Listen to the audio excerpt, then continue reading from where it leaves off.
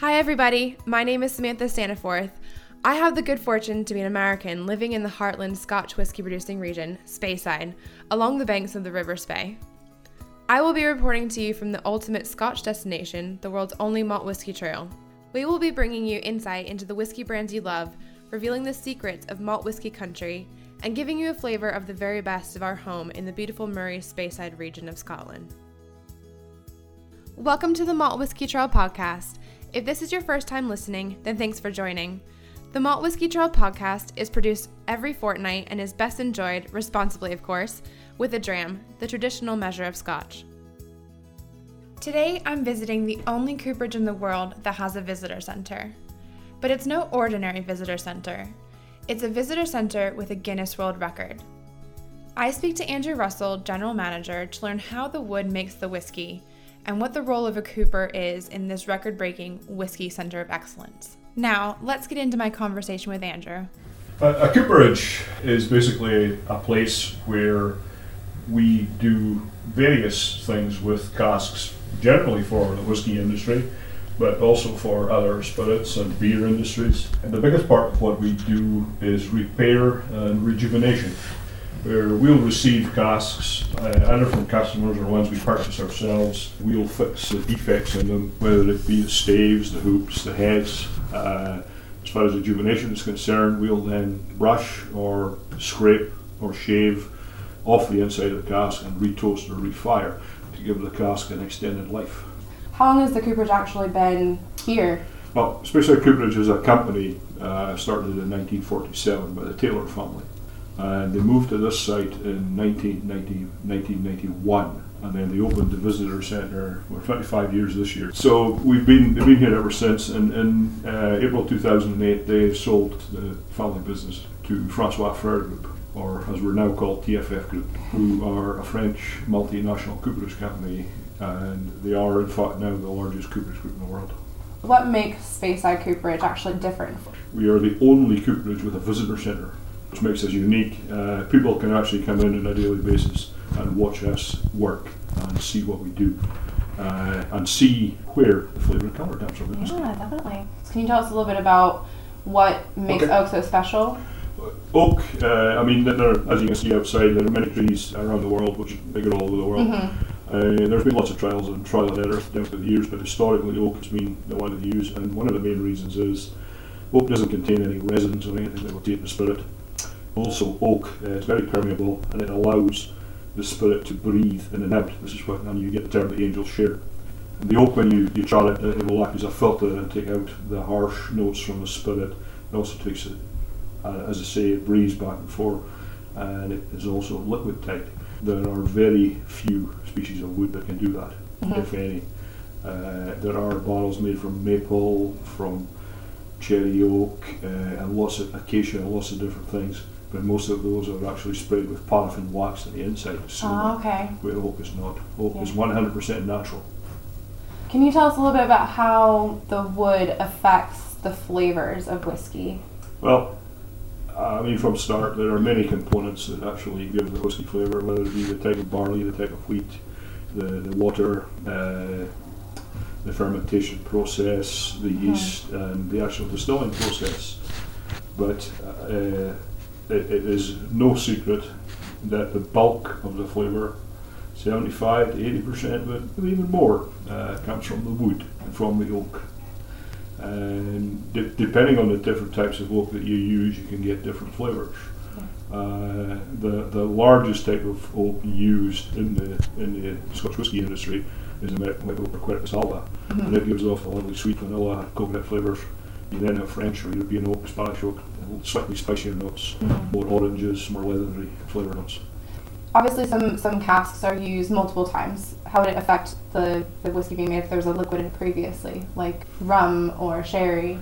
Well, you can get, people will take, the most used bottle into Scotland is ex-bourbon bottles, primarily because of the greatest law in the world that Americans are only allowed to use them once. At the moment, that is essentially one of the big backbones of the Scottish whisky industry is built upon. You take them in once and you will get, those are good bottles, they've only been used once, so you've still got a lot of extractive to come out of the oak.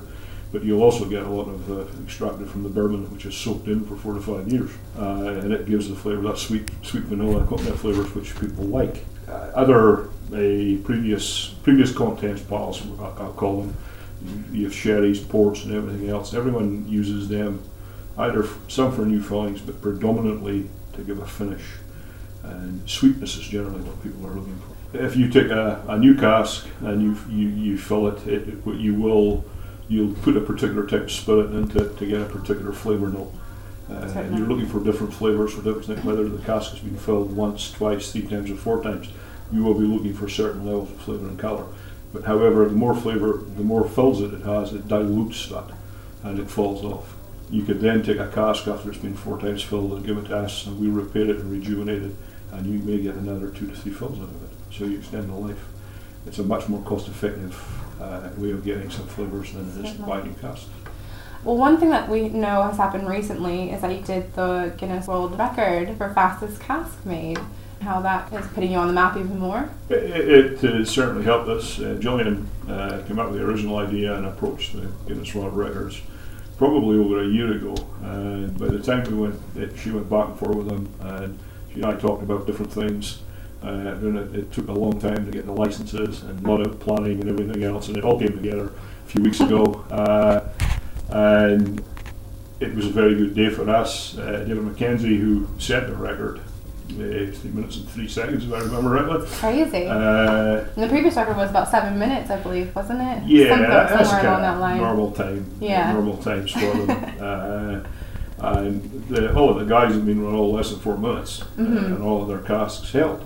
And they all passed the test, which was very gratifying from our point of view, because I was having nightmares about all 4 of them failing, the whole event falling flat. But so it was very well done. There was a lot of work in here from everyone, all the staff here, all the coopers, all the labourers, general workers. We put a tremendous effort to make the day work. We've gotten a lot of recognition. Our small video on our Facebook page is, I thought it had circa 100,000 hits or viewings, and we go live, I think, very, very soon on the Guinness World Records. So the actual amount of inquiries and whatnot of it has been phenomenal. From our point of view, it's more for the visitor centre than the actual cooperage itself. Yeah. We generally have a pretty fixed customer list. You know, the Scotch whisky industry is not that big. Everyone knows we're here. Well, we will end on that note, but Okay. Andrew, thank you very much for speaking with us today. Okay, that's fine. Podcast Thank listeners, have you ever heard of the age-old practice of blackening? While I was at the Cooperage, I couldn't miss the opportunity to find out exactly what it means from Cooperage Manager Malcolm Munro, who's been a master craftsman and cooper for over 20 years. I get to the bottom of this age-old tradition and rite of passage for every cooper. Now, let's hear from Malcolm. Speyside Cooperage, I've been here now for 22 and a bit year. I started here and I was a cooper on the bench up until about, that was 2010. Then I took over the apprentices, and then the manager retired, so I got offered his job, so here I am. So now you're the Cooperage Manager. That's correct. Can you let us know a bit about the apprenticeships here and what being an apprentice entails? The apprenticeship's a 4-year thing. You start in and around the age of 16, 17 year old. You probably spend a few months labouring around the cooperage so you get up to speed where everything is and build up your strength a bit. Then you'll come into the cooperage and get on the hand tools for a couple of years up into the beginning of the 3rd year. Then you'll do a trade test, and after the trade test is passed, we then put you onto the piecework rate, which is on the bench the same as the rest of the guys for your final year. And then on the last day you get blackened and get rolled around the cooperage. It's just a tradition we've got.